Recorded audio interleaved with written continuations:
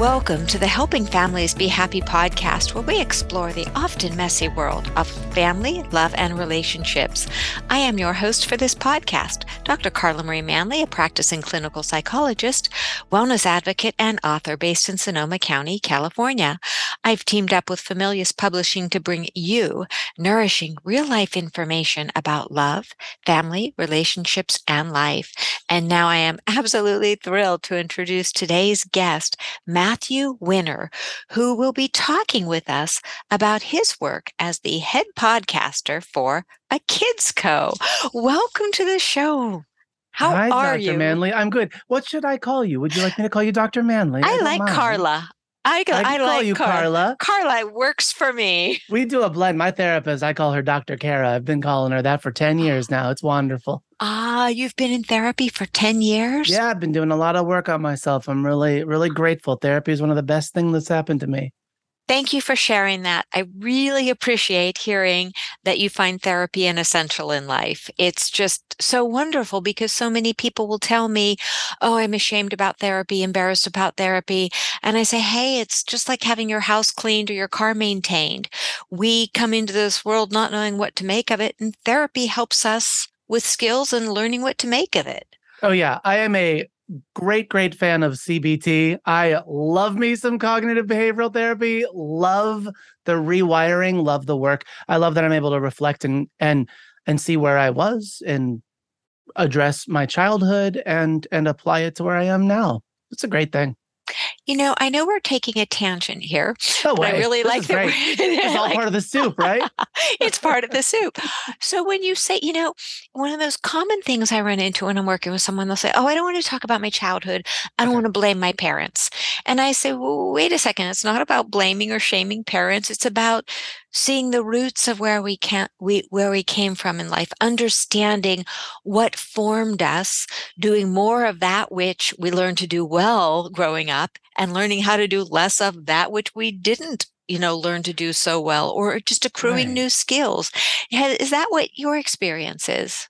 It is. To jump right into it, if we can, I think that I've really pushed up against this notion that our parents did the best they could. And I've pushed up against that because of my own work in therapy, because of my work with children, and realizing that the best we can do does not excuse us from doing the work of repairing harm, acknowledging and repairing harm. And so I think that I am grateful that I continue to have an evolving relationship with both of my parents, and that they are receptive to us now having the conversations that I think I wish we had when I was younger, but it's not lost on me that there's a reason they're happening right now. We are both right now ready to have those conversations.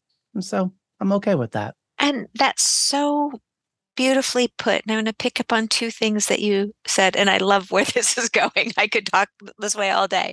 So, and for any listeners who are, remember this, we're just talking. So if anything feels like triggering to you, just remember it's all a work in progress. So we're not blaming or shaming. We're just saying, hey, these are things that you can do in your life to make yourself happier, your family happier. If anything feels like it's helpful, take it with you. If it doesn't feel helpful, dispose of it.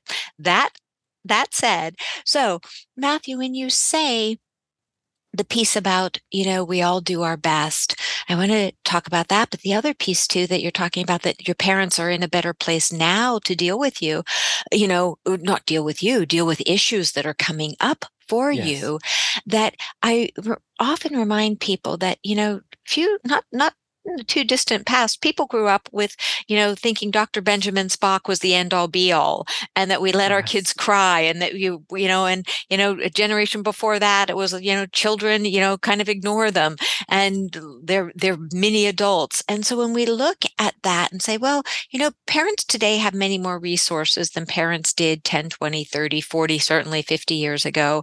And so some of that is the backdrop, so that for those who want to rescue to their own defense, or parents first offense, we all learn and we evolve. And like you said, we can come to a place maybe in our 60s that we're able to listen to a child, an adult child, in ways we weren't able to 10 or 20 years ago. Fair Yes. enough? Can I tell you what the breakthrough was for me? I Yes. think the breakthrough for me was this amazing book that my therapist turned me on to called Hold Me Tight by Dr. Sue Johnson. There's a Yes. beautiful book about emotionally focused therapy, about attachment, right? Yes. And being able to do the introspective work of attachment. What do I need? And how were my attachment needs different from my partners, different from my parents, different from my siblings, allows me to have the perspective that it's not people are right or wrong. It's that we weren't seeing each other's attachment needs and working to sort of align with them, working to do the work to understand.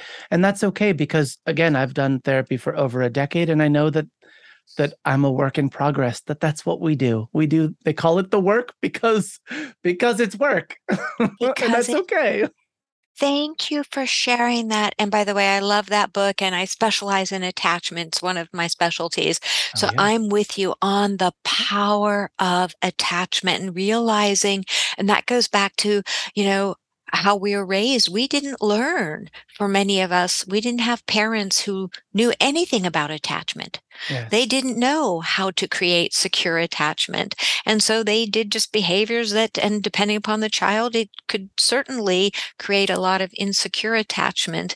And so now the work is, as you say, we just start looking at the attachment issues, cleaning them up, cleaning up the issues, and becoming more evolved and secure as adults. And that's the beauty of Yeah. attachment. We can create secure attachment.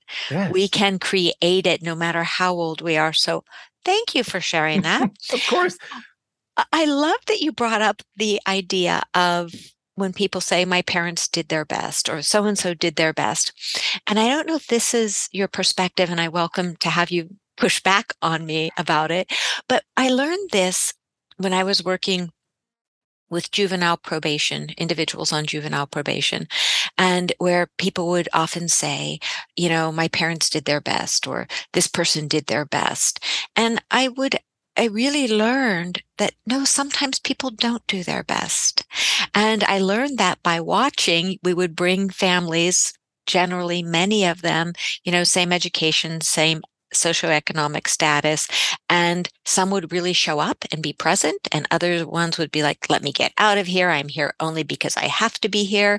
And so the way I learned to describe it was, if I gave everyone in a room, assuming we have 5 people and assuming they all have the same education, socioeconomic background, I say, okay, everybody, here's $50. Go and buy food with that $50. Some are going to go and buy chips and candy. Some are going to go and buy alcohol. Some are going to go and buy peanut butter and jelly and bread. Others may buy fresh fruits and vegetables. Somebody else may take the $50 and go through a fast food restaurant. Did everyone do their best? Again, all of these, sometimes not. Sometimes we don't do our best. And so again, assuming, that's how I like to approach therapy. And I'm not judging any of the people's choices. It's just realizing that sometimes in life we don't do our best. And does that resonate Yeah. with you? I mean, I think I use this a lot. I haven't been on your show to say it. So perhaps the people I'm talking to won't know me to know that I say this a lot, but it brings me back to Dr. Maya Angelou, who wrote, do Mm, the best you can until you know better. And then when you know better, do better. I think that these cycles, now I was an educator for 2 decades before going to a kids co and running the podcast network there for the past year and a half at this point. And what I saw in my relationships with the parents of the students that I worked with, and I primarily worked in Title I schools because I felt that those were families that to me valued me in that space and I valued them in that space. We really were able to go through this process of learning together, through support, through bonding. It's not unrelated to all of the therapy things that I've shared. everything to me, and maybe for everyone, but everything to me, I'm very aware is an interconnected thread in my life. This Mm. job that I have, the way I showed up in education, the imprint that Fred Rogers and LeVar Burton made on me, everything is part of that connected thread. I think that going back to that choice of what do you do with that $50, I think that I would say probably everyone in that scenario did the best they could. They just didn't know better at that point. And so if Mm. I apply that to the relationships in my life, including my parents or my spouses now or my spouse 10 years ago or wherever we are in our growth journey, our life journey, I think it's freeing, it's liberating to say they were doing the best they could. They didn't know better, Mm. but with the knowledge of knowing better, this is why my relationship, I believe, with my parents is evolving. You can't change other people. You can only change yourself. So Absolutely. by me being able to show up with my parents at the age where I was able to realize what it looks like to advocate for myself, which came later to me. It came in my 30s and 40s. But when that happened, I was able to communicate to my parents in such a way that it gave them knowledge that then they are charged to do better. You didn't know better before. Now you do know better. Now you're charged to do better. Look at where there is harm. All of us, I feel like this is the work that I do is looking at where harm is caused and asking ourselves, how can we repair that harm? I come from restorative justice practices. Mm. I think that was one of my favorite things that came out of my time in education. And that's saying a lot because goodness, those kids have their fingerprints all over me and continue to influence everything I do. But this indigenous practice of repairing harm where harm was caused, not seeking to punish, but seeking to acknowledge that we are part of a community. And as a Mm. community, we need all of us here. We all have to be able to do this and move forward together. So being able to ask, what does it take in this circumstance to repair this harm that was caused? That went a long way for me between that repairing of harm and the working really hard to just see the best in people, to be able to love my parents then and say they were doing the best they could and love them in a different way now and say, I need them to continue to do the best that they can. And I also will try to do the best that I can. Mm. That's just so beautifully said. And I think the piece about, before we go any further, if you would explain for the listeners, you and I understand restorative justice. Explain it to our listeners, please. Why don't I explain it through an example, a classroom example? Because Thank you. it's been used a lot in the justice system, Mhm. and it will make sense how that works. If I go briefly, crime is committed, and so you have the assailant and the victim. Rather than going straight to let's send this person to jail or to an institution for however many years, a penitentiary for however many years, instead bringing the two of them together and saying, talking about what harm was done, the victim being able to say, if I bring it back to the classroom where I'm much more comfortable speaking, Mhm.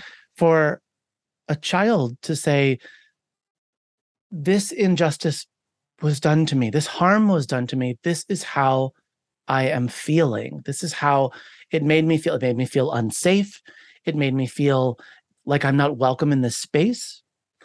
You do this as a group, everyone that was involved in the incident, the teacher that was there, the kids that were involved, the adults that were involved, as well as neutral parties like a guidance counselor is how we would, our school Mhm. counselor would do it, and we would go around a circle and a restorative circle as we call it in the practice, and we would share in an objective way.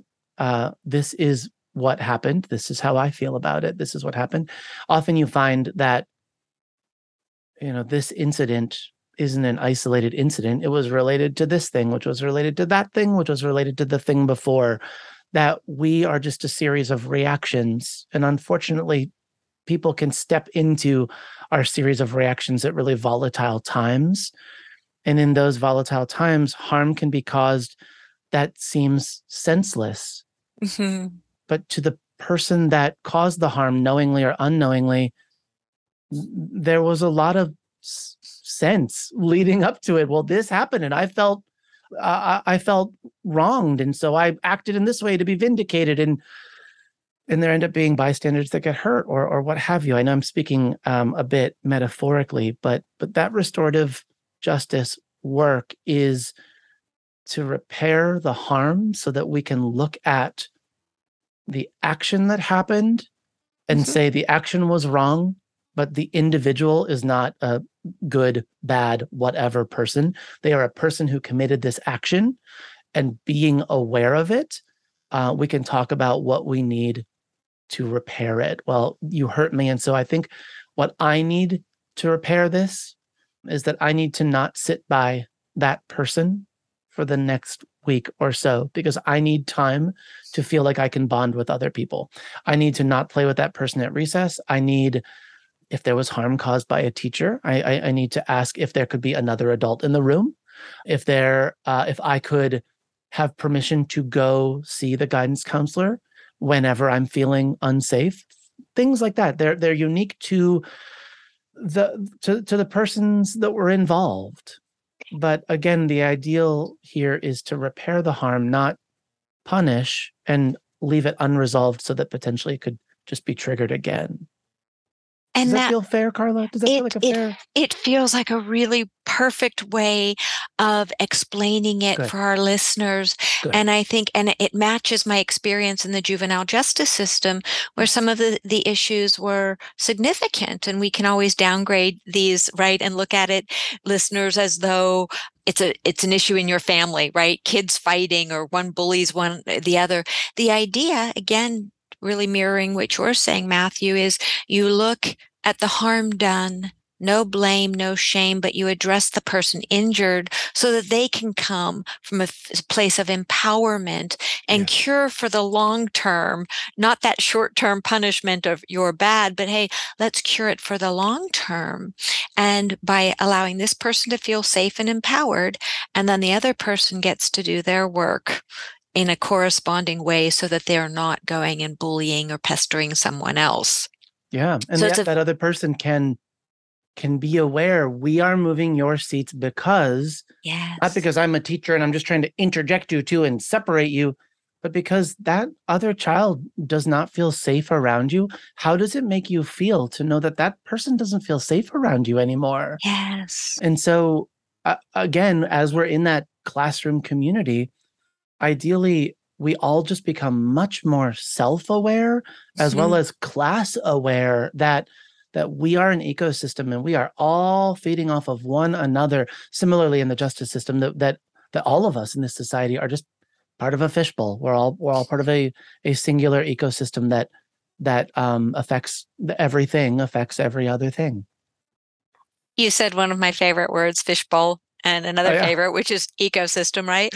And absolutely, if we look at this, because Familius, who's, we both know is the publisher that's hosting this podcast. And what we really like to see is that we have these core values of, the family values of healing together, reading together, loving together, playing together, learning together. Yeah. And this is one of those pieces, what we're talking about today, and how to be happy. It's, how to be happy, and practices such as restorative justice, I believe, and I'd like your opinion on this, not only do they increase learning in the long haul, but they increase healing, and then they increase happiness in the long run.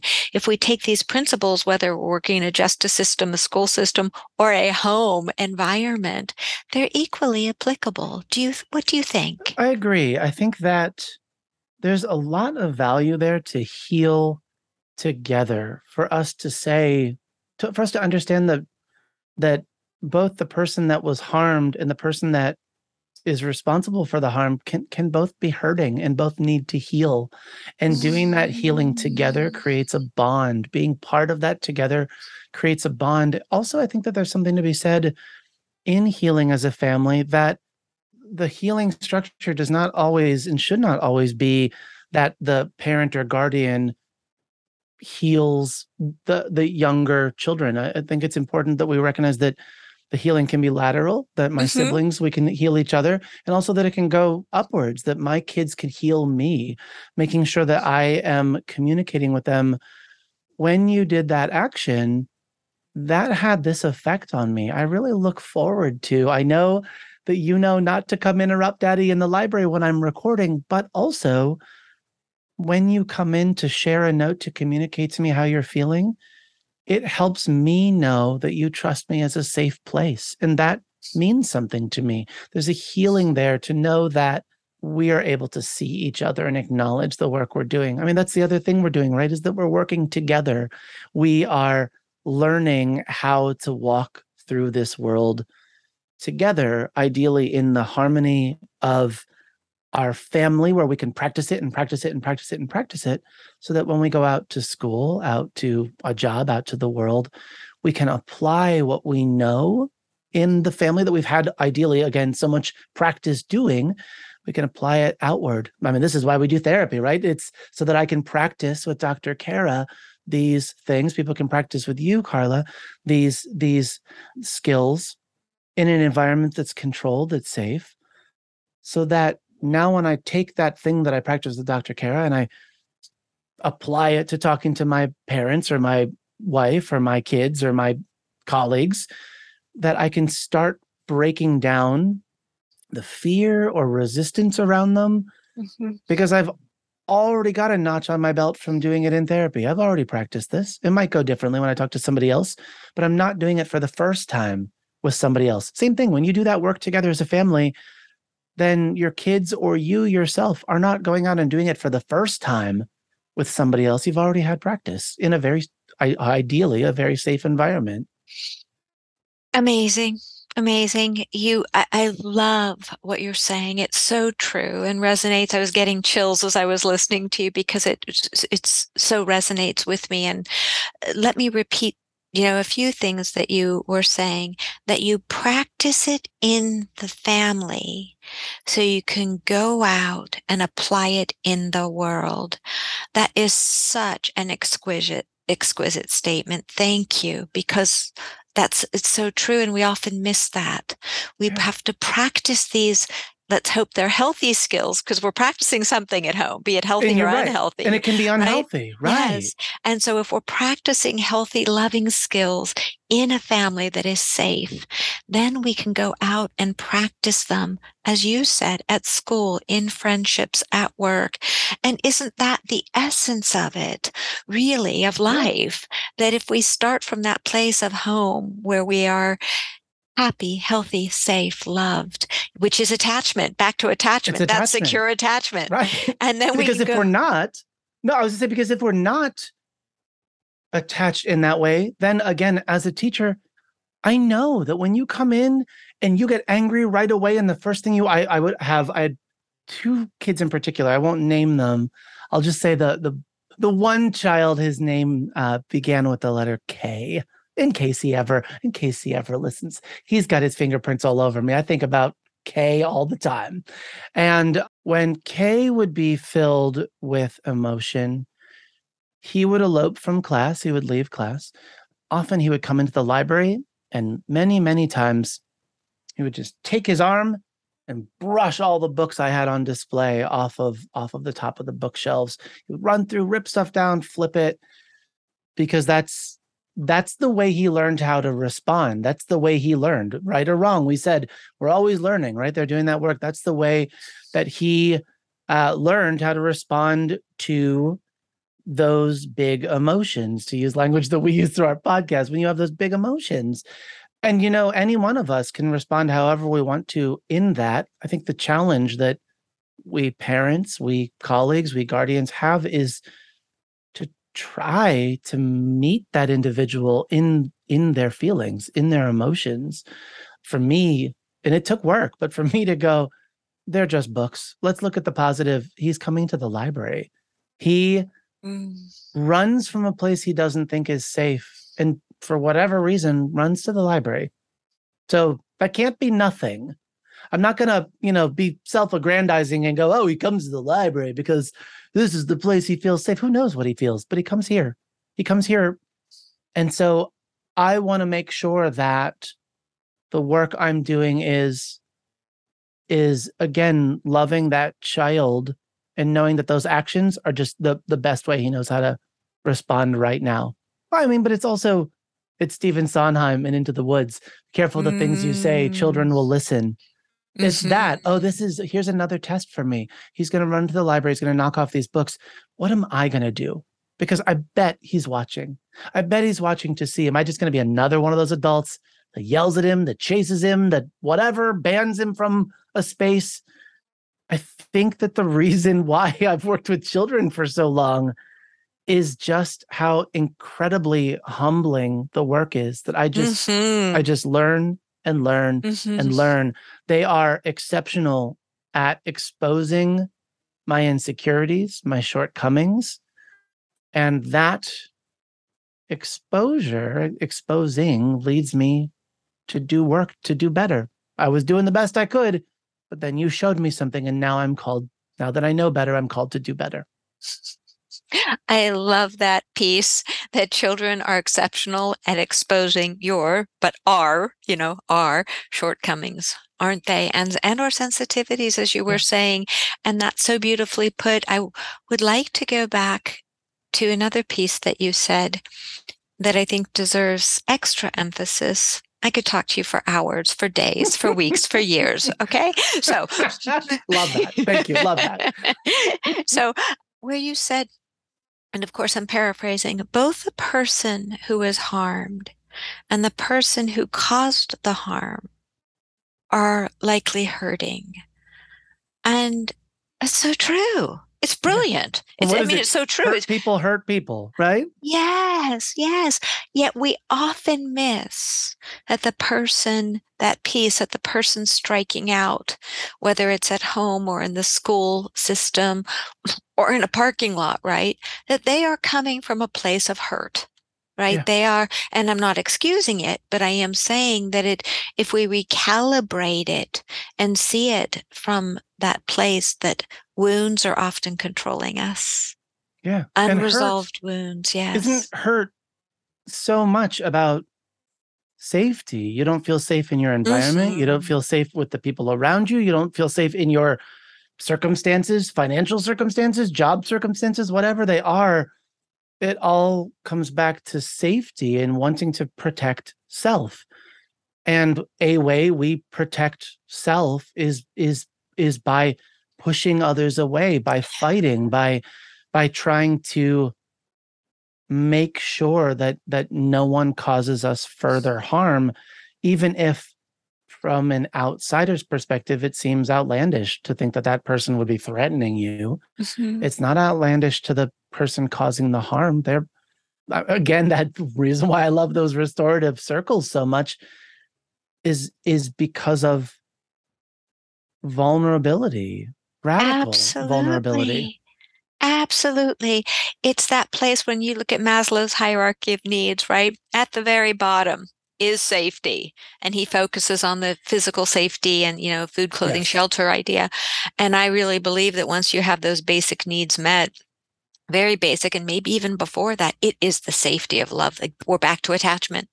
Yep. We're back to attachment again. We want to be safe and we want to be loved, because if we are truly and deeply loved in the most beautiful sense of the word, right, then we know we are safe, Yeah. because someone who truly loves us, they might make mistakes, but they won't purposefully harm us.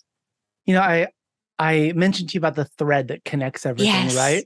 And I often joke, I have a joke with my boss, with Jelani, our founder, Jelani Memory, that you you can tell what shows in the ecosystem of kids podcasts, you can tell what shows come from us because they're little pieces of me out in the world, different hosts, but I draw in those people that feel safe, feel like they know children, like they're talking to children.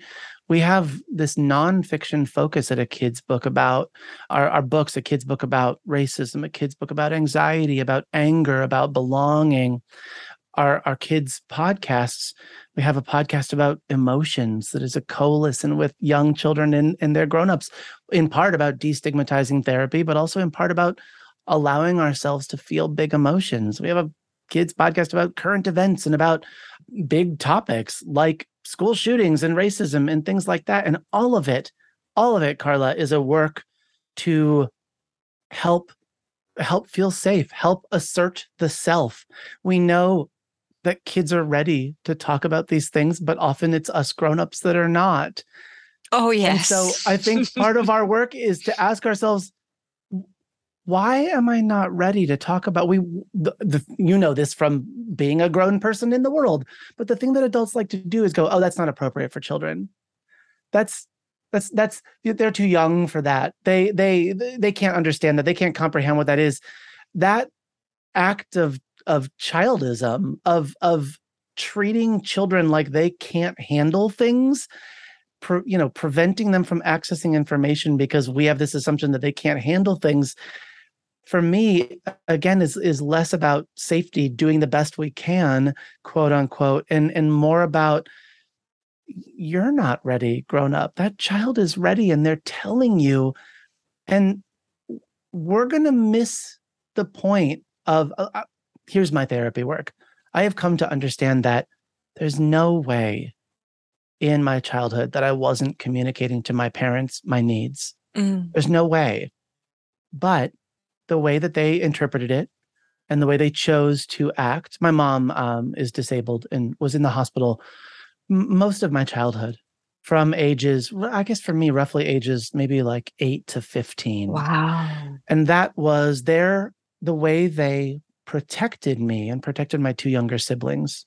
And I use that word very intentionally because I love them and I know that they acted out of love. But the way they protected me was by normalizing hospitalization, by diminishing it to the point that it took me a long time to work through the desensitization around suicide attempts, around causing self-harm, around depression, chronic pain, these things that my mom was struggling with, that she even wrote and self-published a book and just ultimately gave me a copy, but never talked to me Oh my about goodness. everything. And this won't surprise you. It doesn't surprise Dr. Kara that I haven't read past page 2 in that book because I can't, because I'm your child. I can't experience this through something you wrote. No. That's the work that my mom and I are doing now, and I'm grateful for it.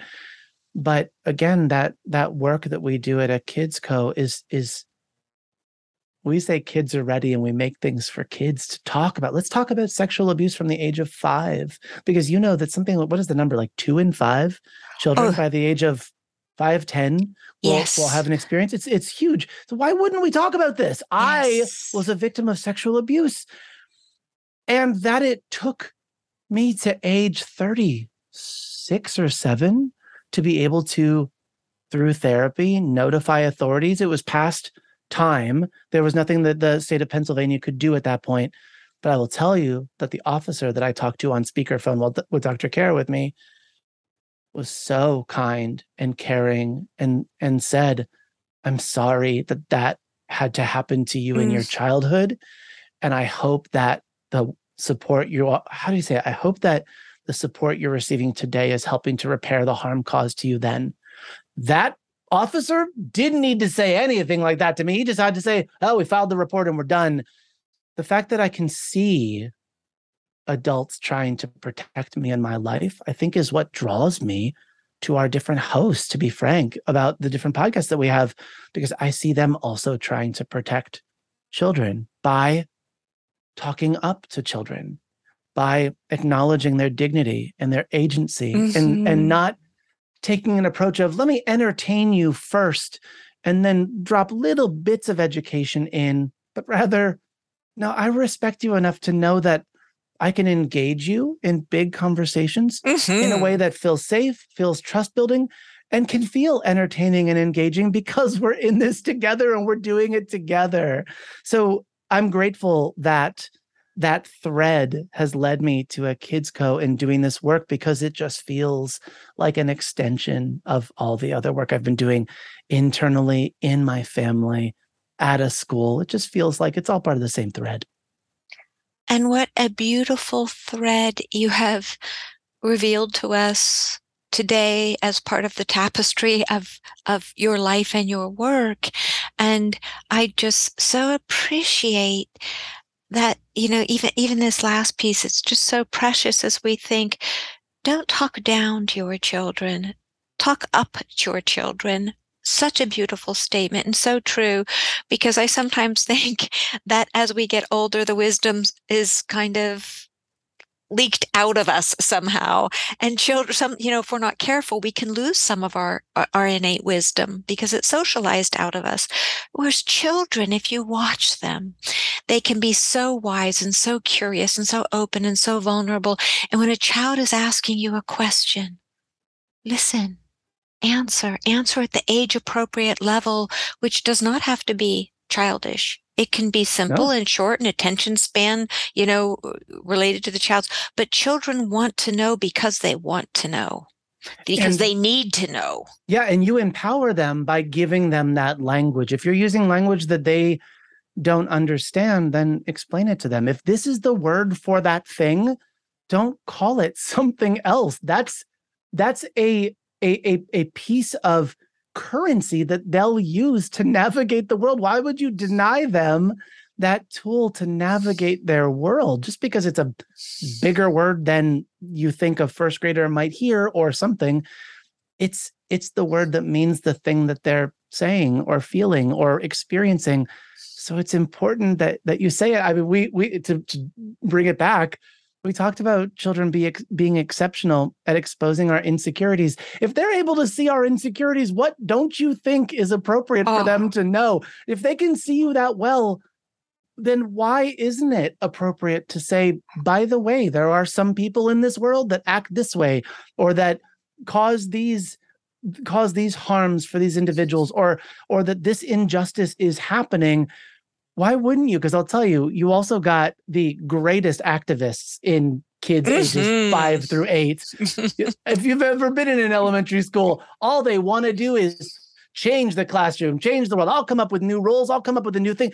All they do every single day is look at their world and think, how can I reshape this to better fit us? And it's we adults that are hampering them from doing that. They're already ready. That's the piece. I think sometimes the wisdom is socialized out of us. If Yeah. we look at kids, they're pretty darn smart. Have some natural wisdom that I think is unparalleled at times. That anyway, I could keep going on, but I really do love all of the principles that you're bringing and how to empower children and really see them as unique individuals who are innately wise. And again, it's our fears that often get in the way. You're making me think of a client I was working with just a bit earlier today, and we were working on something and he was asking questions, and then I did some role play with him, and he said, "You know what? I think it's my younger self who was asking those Oh, questions." I love that. Oh, yeah. And I said, "Yes.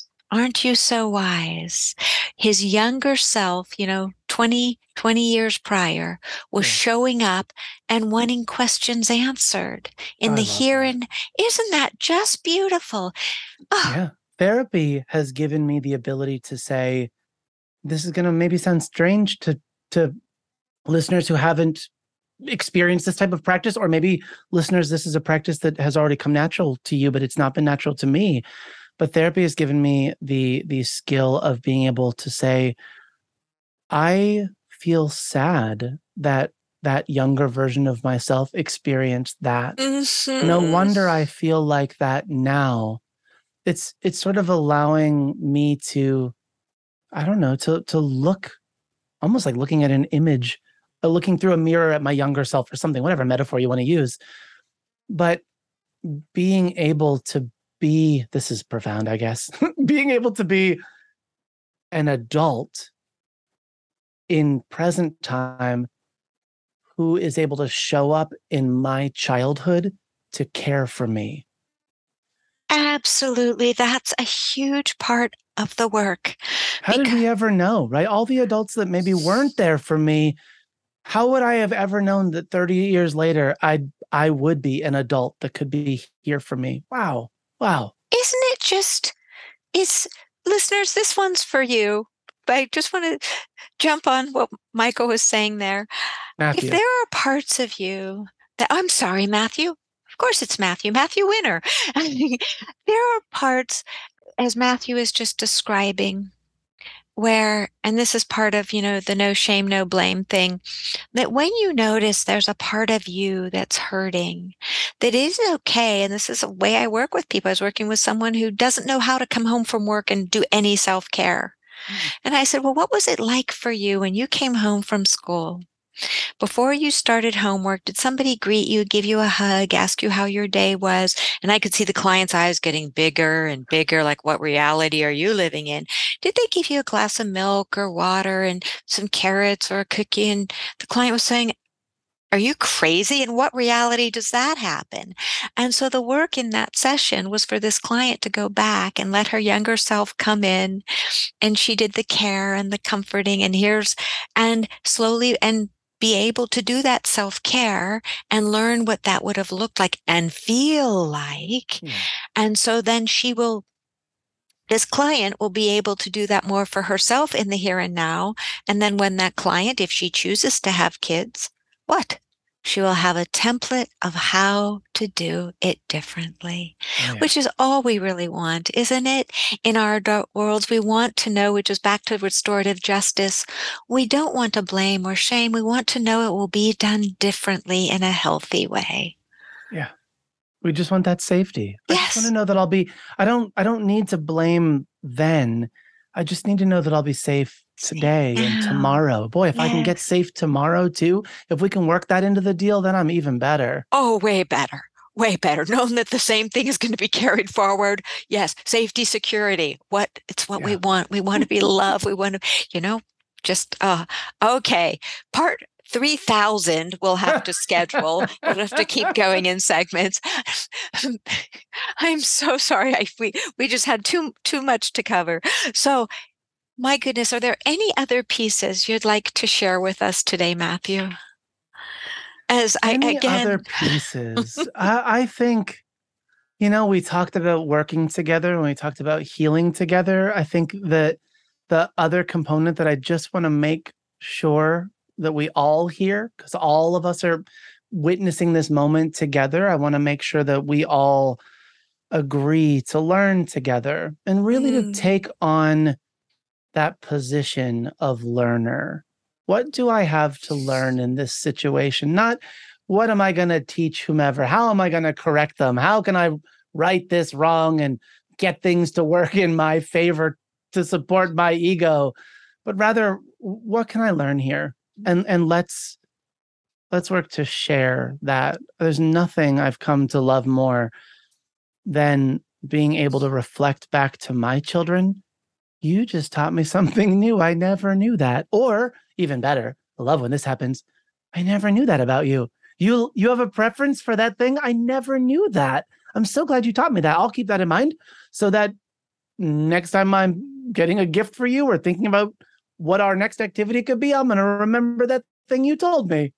It's learning together, just the delight of all the things I didn't know. Even if it's all the things that I need to unlearn, there can be a delight there in who I'm going to become after I learn it. Absolutely. I start every morning off with Louis Armstrong's It's a Wonderful World, and that part where he says, they'll learn much more than I'll ever know or never know, depending upon which one you hear. And that's so true. And some people think not knowing is a negative, yet not knowing opens a window into a billion things. So when one of my favorite, not that I know much Latin, but ancora imparo, always learning, always learning, always learning. And if we can adopt that in life with humility, my goodness, because, like you, I was in education and I learned when I was teaching a 3rd and 4th grade gifted class, kids were way smarter than me, like way smarter. And I just had to keep saying, I don't know. Let's look it up. I don't know. Let's research it. I don't know. And no ego about it, just realizing I'm with a group of, kids way younger than I am, and their cumulative intelligence, or maybe even singular intelligence, was like way. I was like, I don't know. I don't know. Let's look it up. And boy, when you say, I don't know, in a really genuine way, whether to your partner, your child, your coworker, you've just opened up the world to discovery. Yeah, look how you model. When you say, I don't know, how you just model a willingness to engage with wonder. And Mm. wonder can be about mundane things. I don't know why I chose to wear these two different color socks. It just brought me joy. Well, I'm going to remember that now, daughter, because I do all of this work to meticulously match your socks, but it brings you joy to have them unmatched. So I wonder if there's a better way that I can put them in your drawer to help you find that joy more readily. It's wonderful to delight in those things that I can learn. What a marvelous parent. What a marvelous parent. Doing the best I can. Absolutely. Okay, listeners, going to repeat something that our dear guest just offered to us, another gem. Saying, I don't know, is a willingness to engage with wonder. Is that not just a gem? Thank you for sharing that. Oh my goodness. So let's see. Matthew, I'm just so grateful for all of your time and wisdom and energy today. Where can our listeners find you? Carla, I thank you for having me on. You can find me personally on the internet if you Google Matthew Winner. It's the most obnoxious thing to say, but because of my work in the library and in teaching and in a public space, I'm very Googleable. But I would really especially love listeners if you have young children. I would love for you to visit akidsco.com. I'd love for you to click on that podcast tab. And I'd love for you to find shows that see your kids, your beautiful, brilliant, amazing kids, that meet them where they are, that celebrate their wonder and their complexities and questions and amazingness. And I would love for you to love them together. That's all. Go find a show. We got a bunch of them. Go find a good one. They're all good. You'll love them. Excellent. Excellent. I'm so excited. Okay, listeners, that's akidsco.com. Letter A, KIDSCO.com. Go find those podcasts. Oh my goodness. So thank you again. And the spelling of Matthew's name, just in case, Mathew, Winner, Winner. And as we conclude today's podcast, I'd like to thank Familius Publishing for their support in bringing this amazing podcast to your ears and your heart. We'd be thrilled if you'd subscribe to the podcast and leave us a review on iTunes and social media. If you'd like more wonderful Familius content, be sure to visit us at familius.com. You will find our Habit Hub blog as well as a spectacular selection of books for families. One step at a time, we can and will make the world a happier place. Thank you for sharing your time with me, Dr. Carla Marie Manley. It has been a joy and a true pleasure. Be well and shine, shine, shine, as only you can do.